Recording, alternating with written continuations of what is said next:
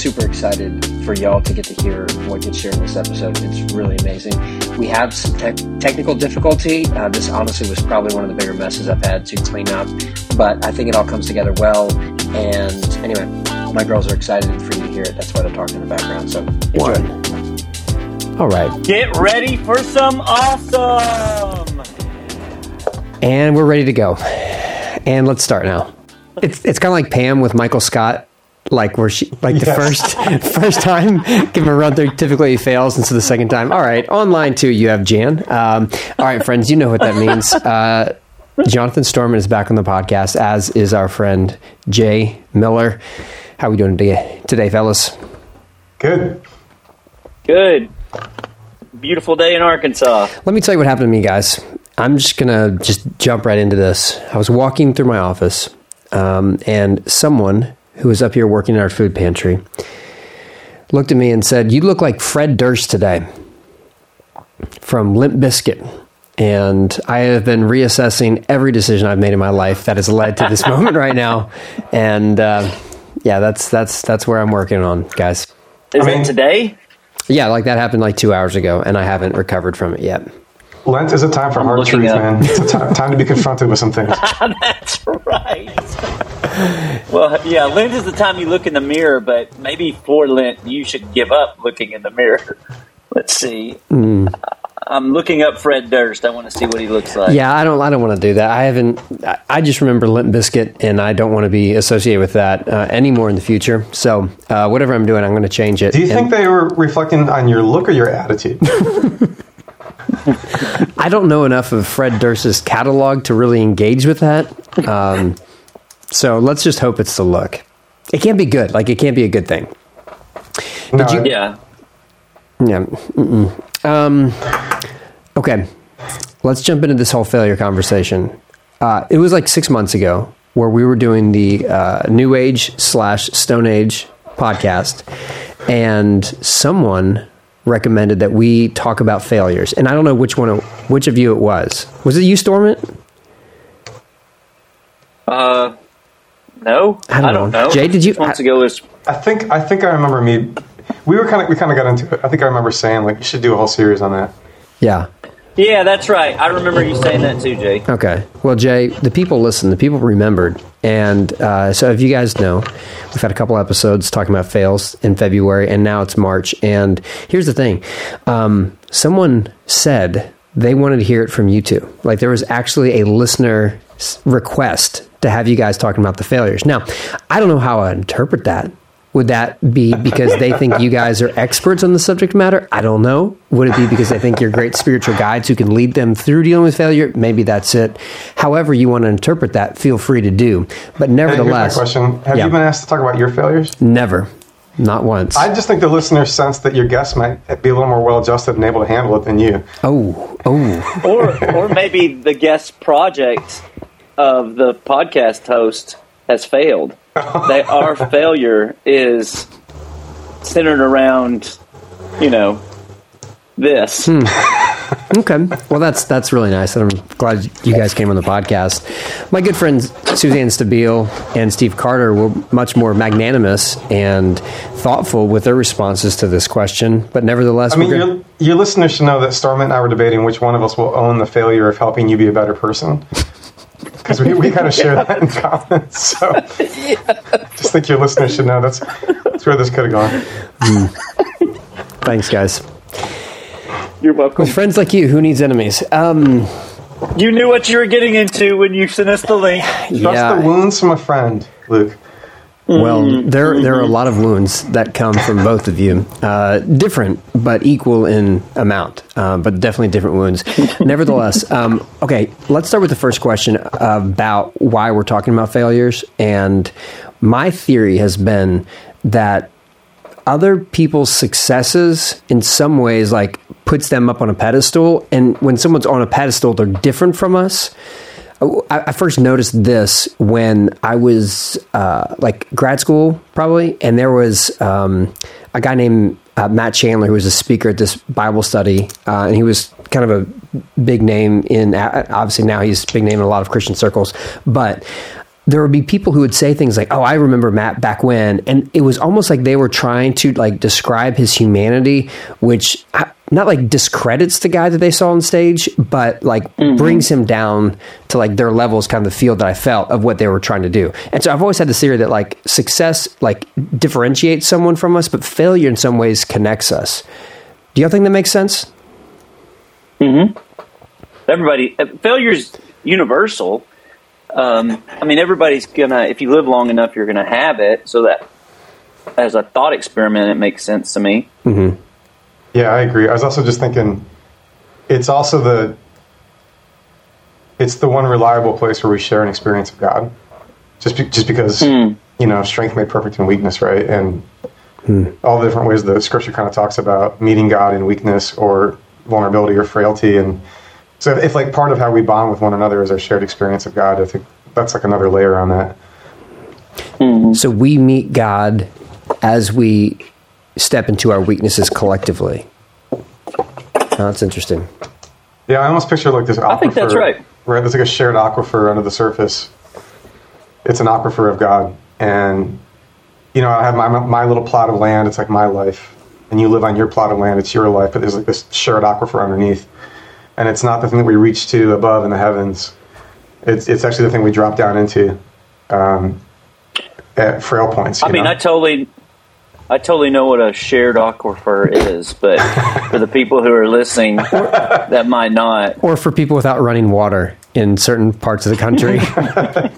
Yeah, but like under the surface, there's water. There's these water resources that, you know, kind of transgress any boundaries of land or property, and your well taps down into the same aquifer that my well taps down into.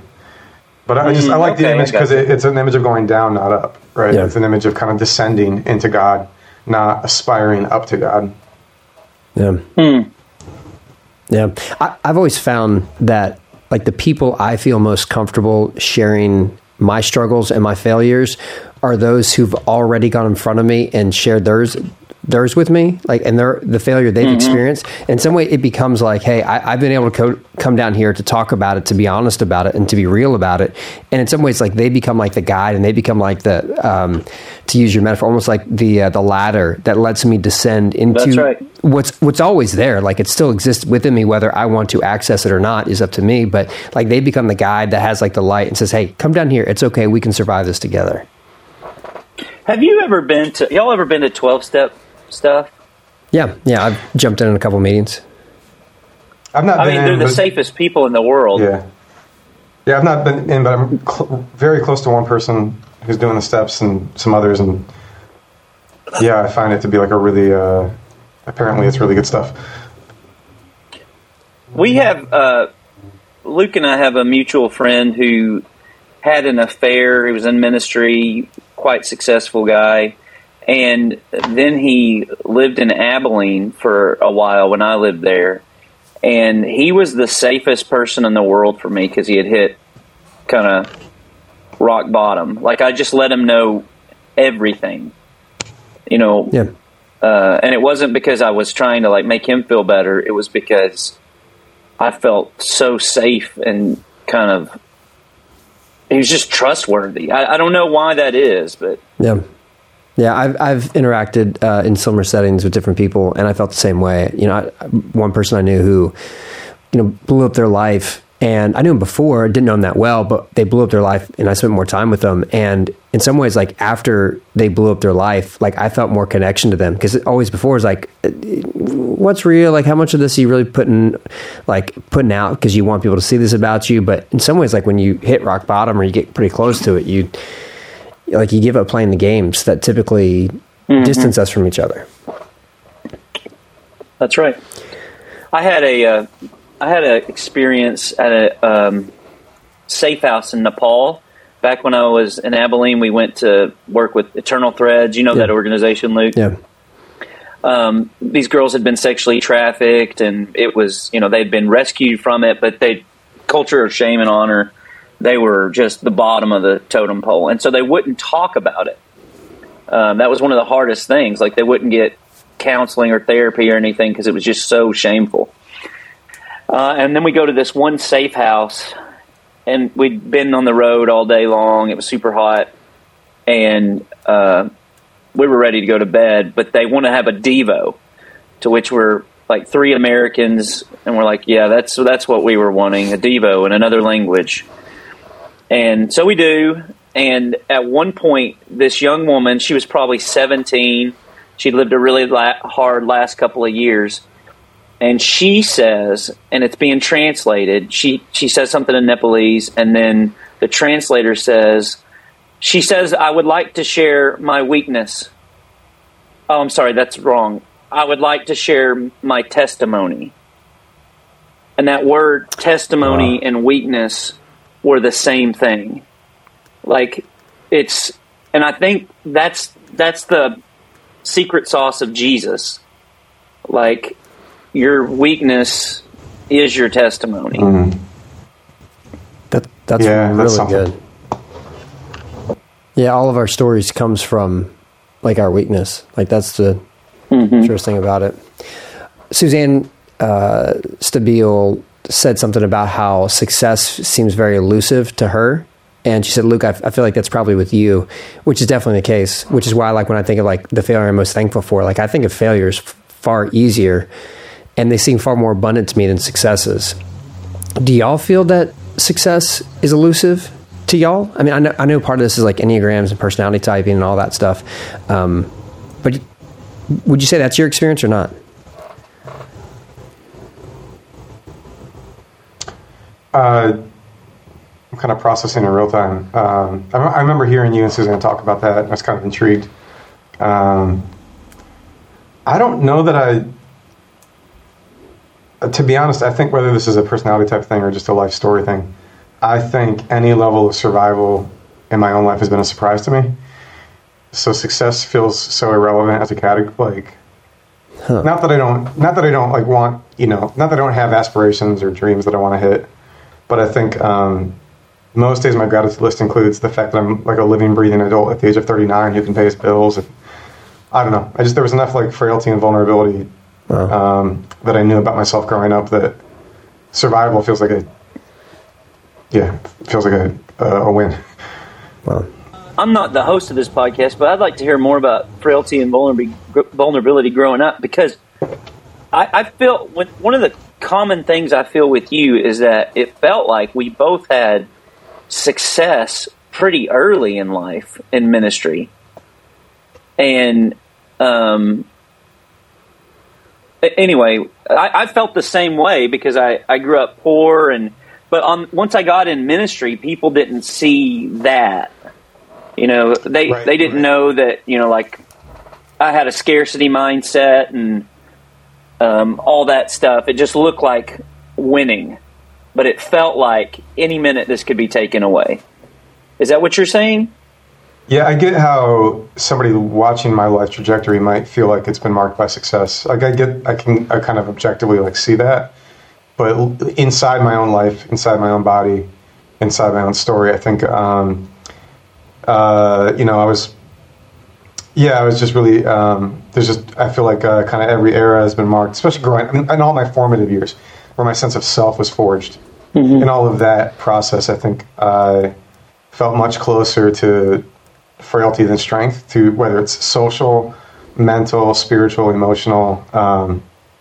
So then I think, and I think this is one of those things too about like celebrity culture and all this stuff. We all marvel at people who have these external circumstances that look great, and then you find out that they're really sad or struggling and we're confused. But it's like, yeah, there's, I don't think hardly any of us has a objective correlation between our self-perception and what it feels like to be inside our own life and then what it looks like on the outside, right? So I think by the time some of those things started happening in my life that looked successful on the outside, long before that I had already kind of like had so many kind of layered experiences forged on the inside of weakness.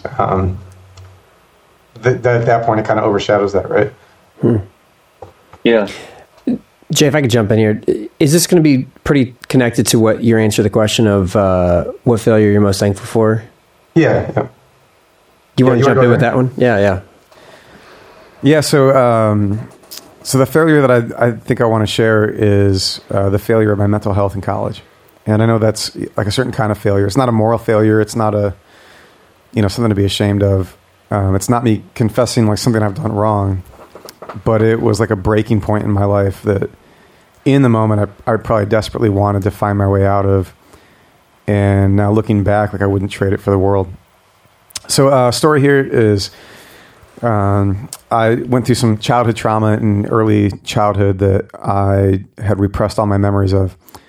And so if you had asked me about those experiences in middle school or high school, like I would have looked at you with a blank face because I would have had no idea what you were talking about. And then the spring of my senior year of high school, through this experience at a concert, actually, sort of a trigger happened, and it's like this Pandora's box opened in my mind, and a bunch of memories that I had not been aware of just flooded my senses.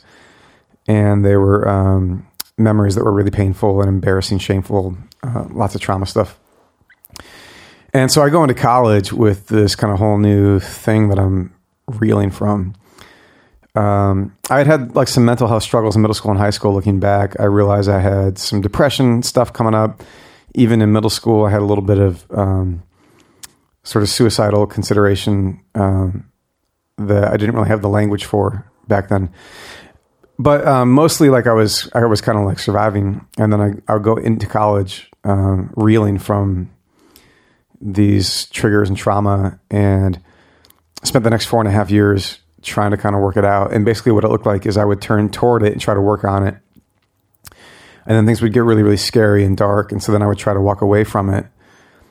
And I would kind of just try to manage my life for a season.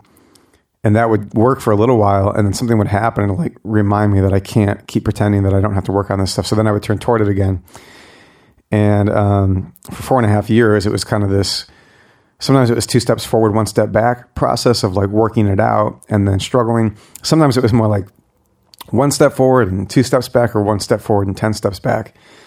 And what that began to look like is like pretty acute depression. And so, I mean, I failed a bunch of classes in college. I couldn't get myself to like show up for life. And then this kind of, these gathering clouds, they got darker and more severe. And it went from just like not being able to get out of bed to like being in the middle of my day and just being like overcome with emotion, usually like sobbing, crying. And it wasn't like I could see it coming. There was no like apparent triggers for it. It just like a switch would flip randomly. It felt like, and I would just find myself like overcome. I'd be like sitting in class during like a really boring college lecture, and I'd be overcome, and I'd start like sobbing. I'd have to walk out of the classroom, or I remember one time I was driving my truck. I can picture exactly where I was on Grape Road, over the toll road, on a bridge. And out of nowhere, it just hit me, and I started sobbing so hard that I couldn't see the road in front of me, and I had to pull my truck over. And again, this had been growing and growing and growing for 4.5 years, even though I was trying to work on it and seeing therapists and stuff. And so a lot of days I would wake up and I would ask myself, is the cloud still there? Like, is it still there? This kind of dark cloud thing that I felt so many days. And I kept hoping for a day when I would wake up and it wouldn't be there anymore, because I was trying to do my healing work. I was trying to go to therapy and stuff, and pray through it, talk through it, work through it, all that stuff, And I kept waking up and asking, is it still there? And then I remember there was a Tuesday in October, 2004, when I woke up in my dorm room, and I asked myself, is it still there? And the answer was a very, very clear yes. And there was something about that day where I just, something kind of snapped inside me. And I was like, I can't do more of this. Like, I can't keep abiding this pain. And I don't know why that day went the way it went for me. I didn't try to harm myself. I didn't try to take my life, but I don't take that for granted, because I know a lot of people have a day like that. And the thing that makes sense in that moment can be self-harm. And so I'm really thankful that wasn't the turn that it took that day for me, but I also understand how it can be for so many people. And instead, the events of that day, it's kind of funny. Like, I kind of I felt like I kind of had an out of body experience. I kind of was observing myself acting. I got out of bed and I grabbed my backpack and I put some clothes in it. And I don't remember knowing why I was doing that. I don't remember having a plan. I just remember kind of like going into like autopilot mode and putting stuff in my bag. And then I walked out to the campus parking lot where my truck was parked and got in my truck. And I sat there and I tried calling a couple people. By the way, right now, I'm just now remembering one of the other kind of things that like happened right before this was the counselor that I had been seeing, the therapist that I'd been meeting with.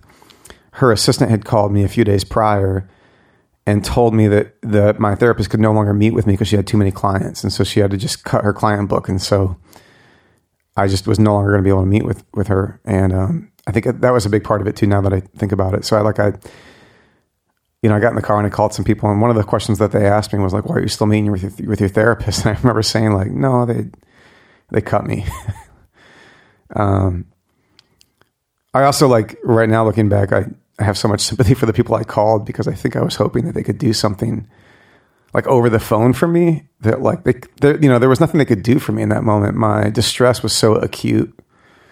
They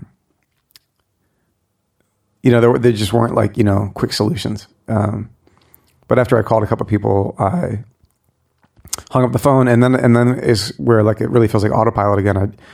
All I remember is putting my truck in drive, and then the next thing I remember is pulling into the parking lot of a mental health hospital here in town, which is like a block from my house right now where I live, which is kind of weird. I still drive by it every day and think about it. But to the point that I'll make later, like I don't think about it negatively. I think about it with gratitude. But that day I drove there and I walk in and there's a front desk for reception. And I remember just sort of like falling apart and like sobbing and them asking what they could do for me and me just saying like, I need help, and them taking me into a back room and me choosing to admit myself. And then I spent the next like 10 days there in like a psych ward, and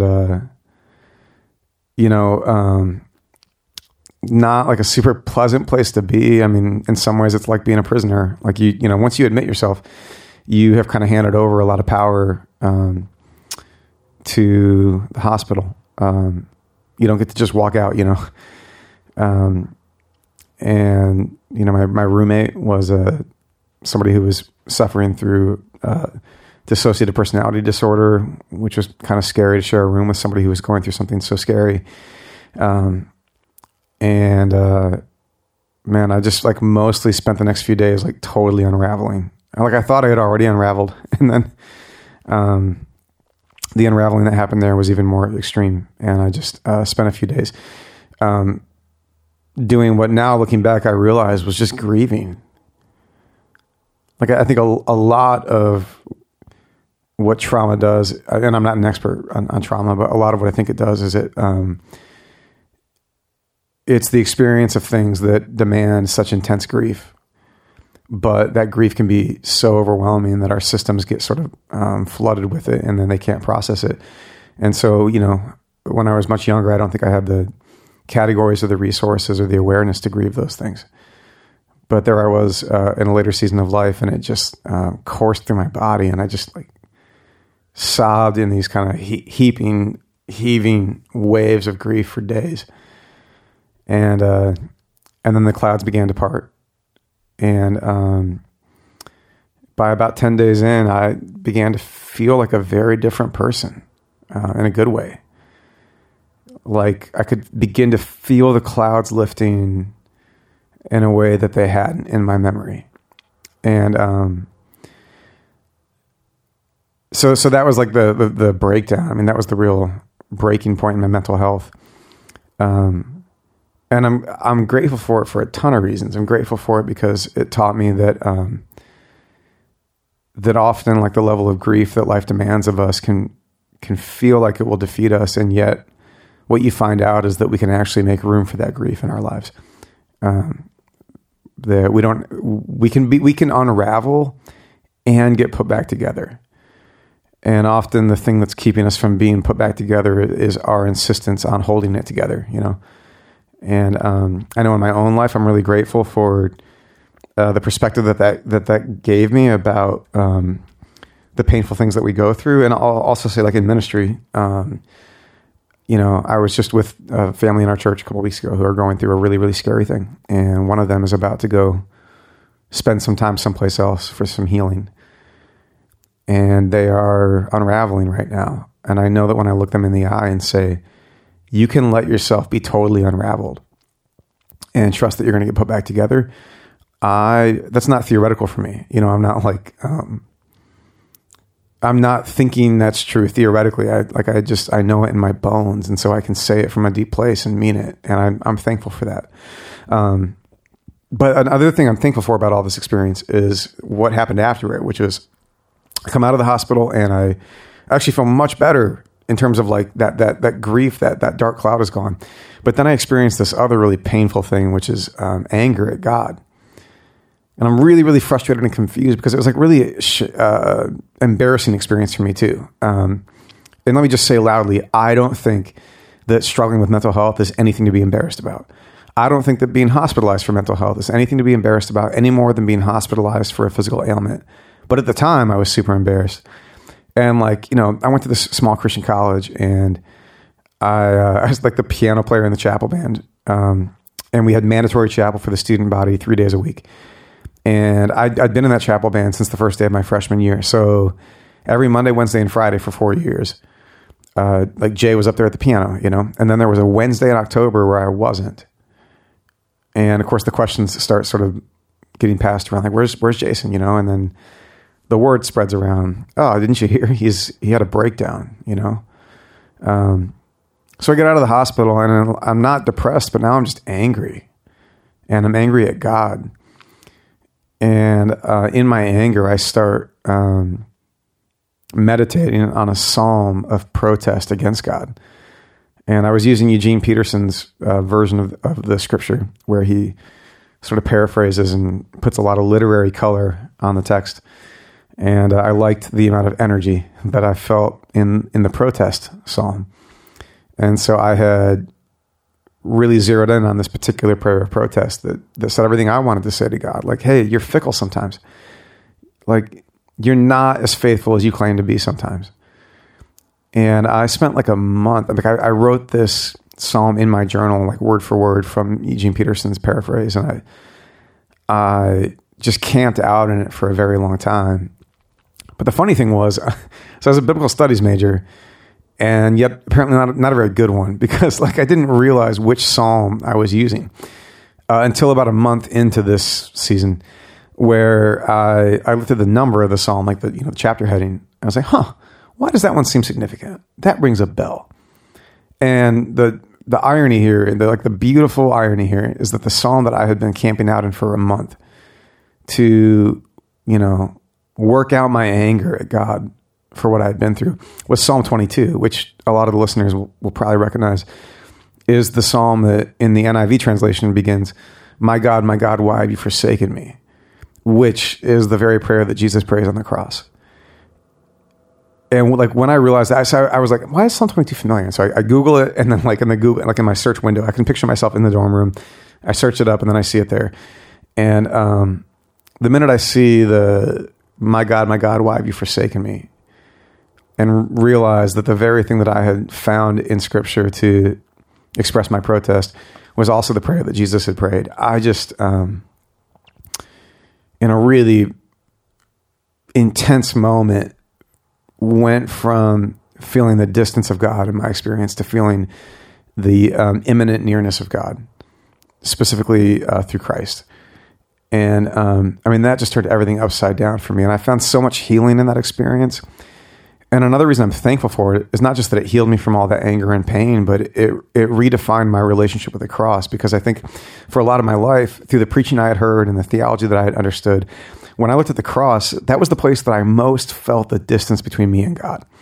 That that's the thing that God had to do because we are so far from God. And but the effect of that, that doctrine of that preaching, was that every time I looked at the cross, I just felt further from God.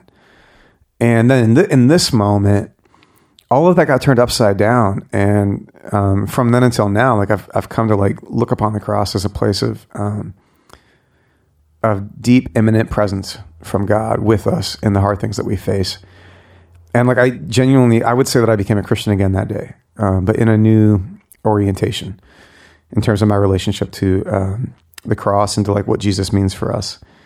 And so, so the failure, the big failure for me is like the failure of my mental health, the breakdown. And I wouldn't trade it for the world, for the things it taught me and for the way that I carry that with me today. You said that you identify with Christ on the cross. You're praying Psalm 22, you don't realize it. That's a text that Jesus quotes. Some refer to it as a Jewish death psalm. My God, why have you forsaken me? You feel that it is an act of solidarity, the cross, with humanity's struggles. What you feel transitions to anger. How does that help your anger, knowing that God has a sense of solidarity with it?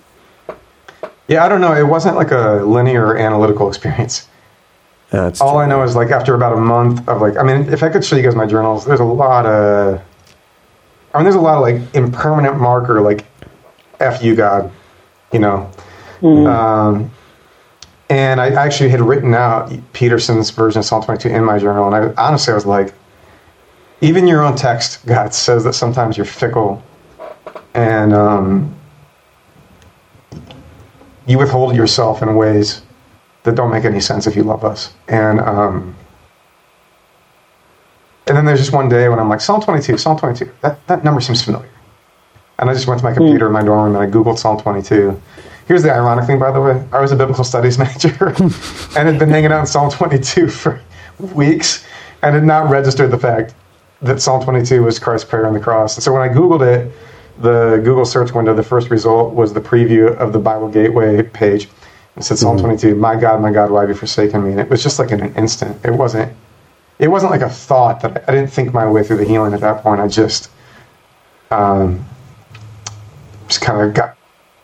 Mm-hmm.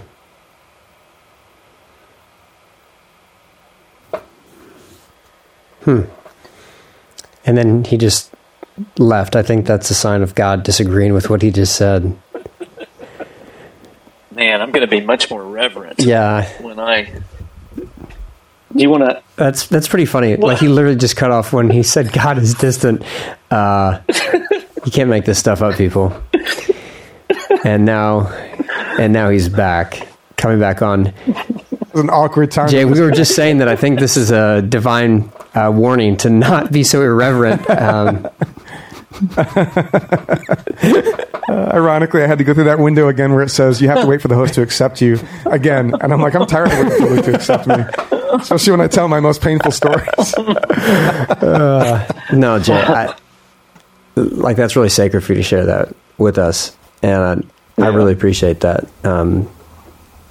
I've heard you share that story in multiple different settings, and each time there's just layers to it that I'm just humbled to hear. And so I appreciate you sharing that. And what it kind of struck me with was, I think it's Philip Yancey's book, Soul Survivors, where going back to AA, he talks about, I wish I was an alcoholic. And the line that he has in there is about like one of the guys he knows in there says, I'm real thankful for my alcoholism because, every morning I wake up and I know I need a drink, or I think I want a drink. And I've learned that taste that I want in my mouth actually needs to be reinterpreted as saying like, what I really need is not alcohol, but I need God. And out of that weakness, there's a sense of like reliance upon God. Do you find that to be, like, does your mental health like drive you into a need for God? Even though like there's a lot of like, it's a complicated relationship that you have with God. It is. Yeah. And one thing I don't think is that like God is the panacea for mental health in some naive, simplistic sense, right? Like I think that's really dangerous theology. That's where we get a lot of like nonsense spewed from pulpits as if mental health is always only a matter of like spirituality and sin or whatever, right? Because I think we're complicated things. I think a big part of it for me is just to not identify, because I still have days when the cloud comes, not nearly as acute as it did then, but there's a difference now in being able to observe it without identifying with it. And that's the move where I really feel the grace of God sustaining me.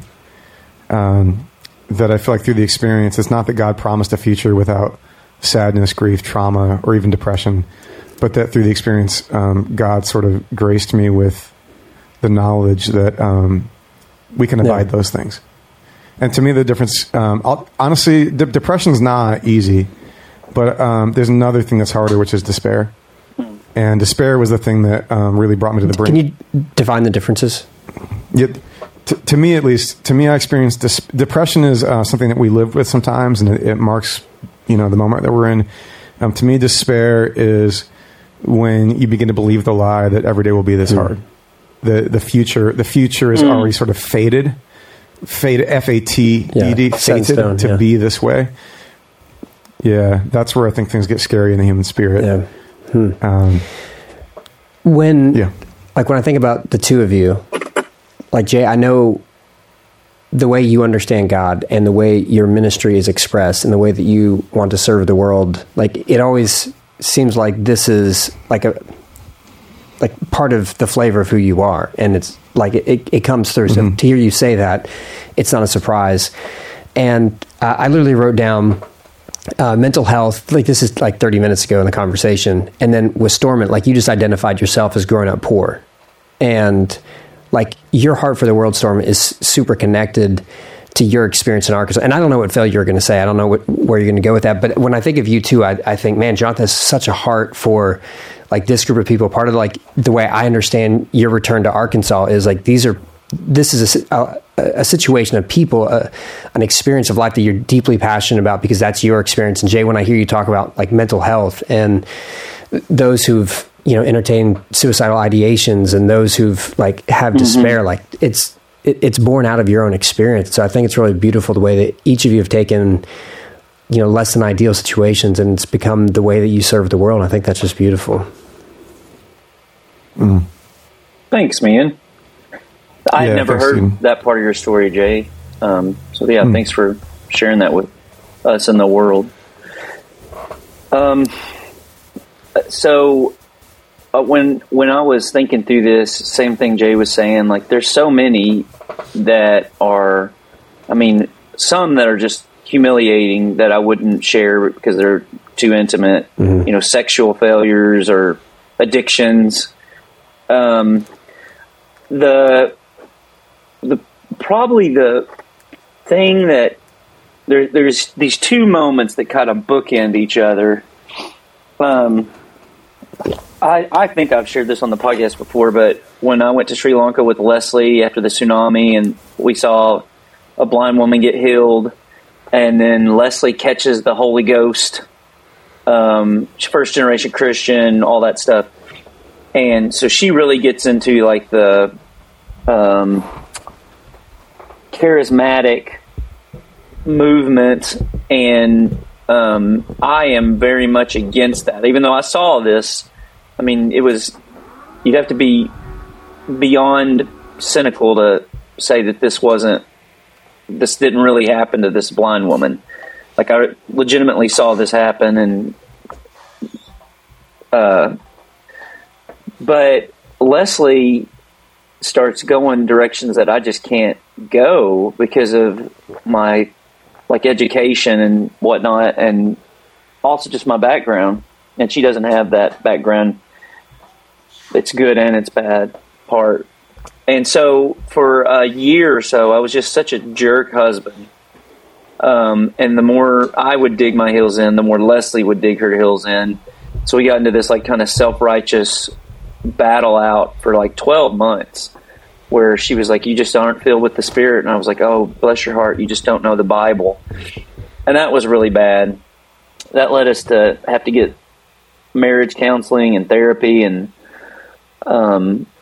that was really good, and it opened my eyes to some stuff that I had missed in the theology that I so prized. And then when I moved to Abilene, I'm still in this phase, I would say, and within the first couple of years, I'm Enneagram 3, Wing 4. Is that what you are, Jay? I'm a 5, Wing 4. Okay, yeah, that's right. So we overlap in moodiness. We do. Yeah. Which is Luke's favorite part of both of us. Yeah. So one of the things about threes is we tend to think like if somebody doesn't agree with us, we can win them over. And I would say for the 99% of my ministry time, that had been the case. Like, I mean, some hard stuff. Won over people with children who were their soldiers in Afghanistan, and I was a pacifist. I was able to, kind of like at least make my case where they respected it was a part of the Jesus tradition. All that kind of stuff. Well, when I get to Abilene, and I got to be very careful about how I say this, but there was a person who was well respected to me, and I couldn't win them over. And they were more than public about their disapproval of me. I very much wanted their approval. And then they did some stuff that caused me harm. And that's not the failure, and I can understand their perspective and stuff. This would make more sense if I could say more of the details, but I won't. But the failure in that part was, I remember telling the preacher that was at the church before me, I hate this person. And that was kind of like a moment where things started getting clear for me. Like, I don't think I'm supposed to hate. I'm a pacifist who would kill. So here, this is going to feel like almost a dodge because I can't say more of the identifying details. But I'll say this. Within those 2 years, because it's all happened within 2.5 years, what I realized was I had absolutely zero interior spiritual life. Like, I went to draw down on something and it wasn't there. Like, forgiving my enemies, I'm really good at preaching that until I have an actual enemy. And then what I do is hate them. I don't pray for those who persecute me. I gossip about those who persecute me. And I think so. I started praying the Psalms because all my other prayers were just super full of self-pity, and I was just a loop of what I should have said was, and ways I could make social media posts that subtly say stuff that would just jab people. And as the leader goes, so goes the church, and I don't like who I am, and I realize it's very little to do with Jesus. And there's a season where I don't even, if I could choose between ruining this person's life and following Jesus, I would have chosen ruining this person's life. And so Randy Harris, my spiritual director, and I finally tell this to him, like, I hate this person. I don't think I should hate this person. And I don't think I'm not a big fan of the person I am either. And so started doing contemplative prayer, which you guys know my personality probably well enough to know that is not my jam. But it started giving me a center to work from, and that was by far not the hardest thing that I ever had to deal with in ministry.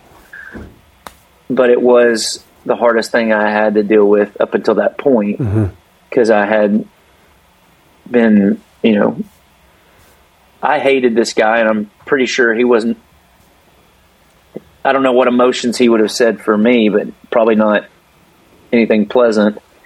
And I felt misunderstood and falsely accused. And so that solidarity of the cross, same thing, man. Like, I'm reminded that passage in 1 Peter, entrust yourself to the one who judges justly. Let us entrust ourselves to the one who judges justly. And just, I think what I'm saying is probably a pretty common preacher experience. Because to be in church leadership is to be misunderstood and make decisions that you can't explain to everyone, because it's, and to be seen sometimes as a monster, even when you're trying to do something that's noble and good. But that was the one that was like, those two moments were key moments to me, because they were like, I couldn't get where I was trying to go the way I was trying to get there, which was theology and information and rhetorical skills. And that when I went to draw down on, the Spirit of God in my life, there was nothing there, because I didn't need him. I hadn't made space for him. And because of that failure, a few years later, when I went through my own season of depression, and in fact, 2 weeks ago, my wife had a really bad couple of seizures, Jay, and was comatose and couldn't talk or move for 6 hours. Anyway, with the last few hard times in my life, stuff that comes up that's really out of nowhere and don't know what to do, my mantra, and I texted Randy Harris when I was in the ER, not sure if Leslie was going to live or die. And I was just texting with him and said, this is what we practice for. Because when there's something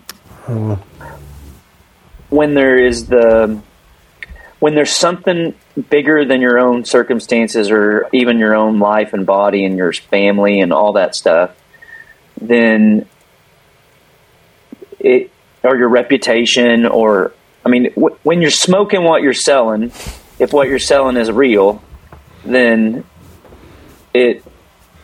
there's something there. And I don't think I would have learned that any other way except harsh criticism. And so if it wouldn't be passive aggressive, or I thought about writing a letter to this guy and telling him, almost like what Joseph said with his brothers, you meant this for evil, but God used it for good. And I don't think he meant it for evil. I think he was trying to do something good too. But yeah. Anyway, I would say that's... Well, first of all, I'll pass it on to Richard Beck next time I talk to him, that you appreciate what he had to say about you. So you have this interaction with someone who thinks long-term interaction. Who thinks terribly of you. And, like you said, there is part of being a leader is having people misunderstand you. And I heard Lauren Daigle say this line once where she said, true freedom is allowing other people to misunderstand you.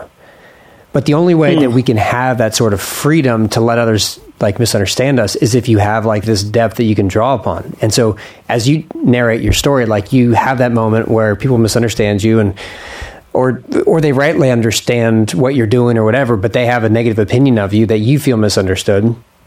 And you realize that there's no reservoir there that you can there's no aqueduct for you to tap into.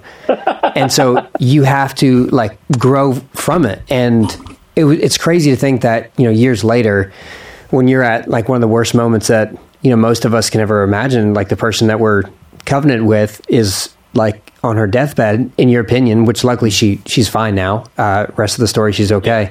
But spoiler alert, good spoiler though. Yeah. But you wouldn't have been able to withstand that, and I assume other adversities that you've experienced since then, because of you. This was a wake up call for you to go, hey, I've got to gain more depth in my soul. That's right. Life is hard. and you can't charm your way out of it or persuade your way out of it.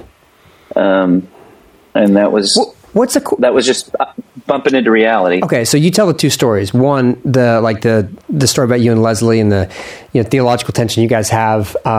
It's funny you mentioned that. Like 2 nights ago, I'm talking to Lindsay, and she's like, I forget what we're talking about. She goes, "Luke, you ruined me ever since you were in grad school, and you told me the story of Jonah wasn't real."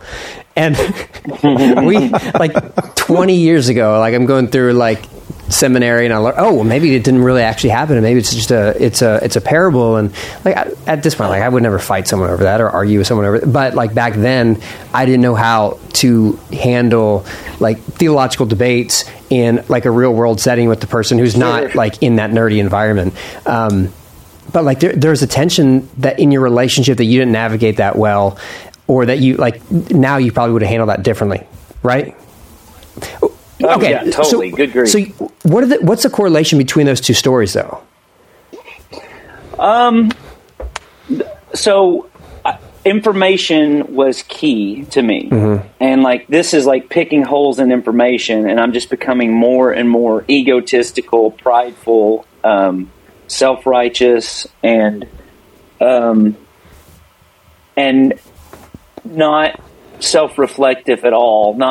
There's no humility in it. It's just following Jesus. And I think this is the weakness of our tribe, Churches of Christ. It's a strength and a weakness, but it's largely about information, right? And knowing the right information about Jesus, as if that was the win. And then once you bump into life or have any kind of experience outside of that, kind of the perimeters of the information you have.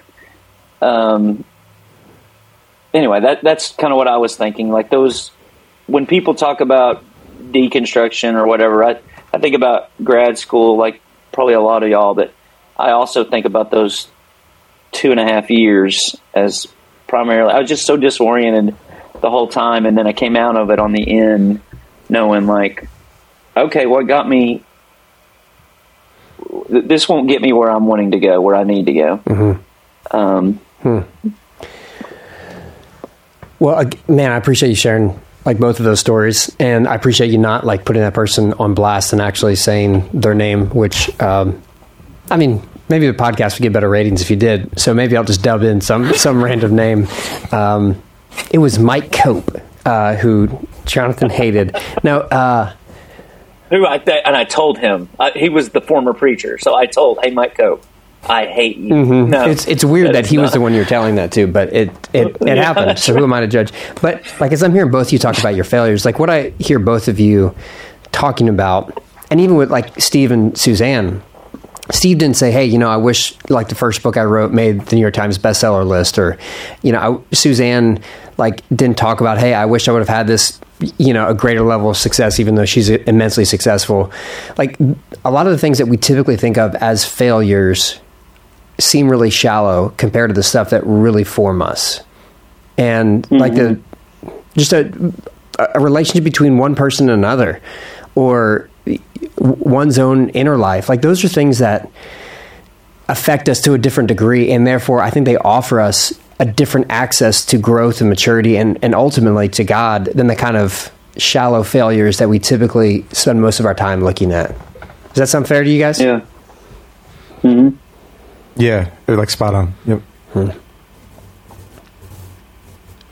Well, I've got to leave in 3 minutes to go pick up my kid from school. And so it is a real shame that I don't get to answer the question of what my biggest failure was. And can you just leave us on here and we can cover it?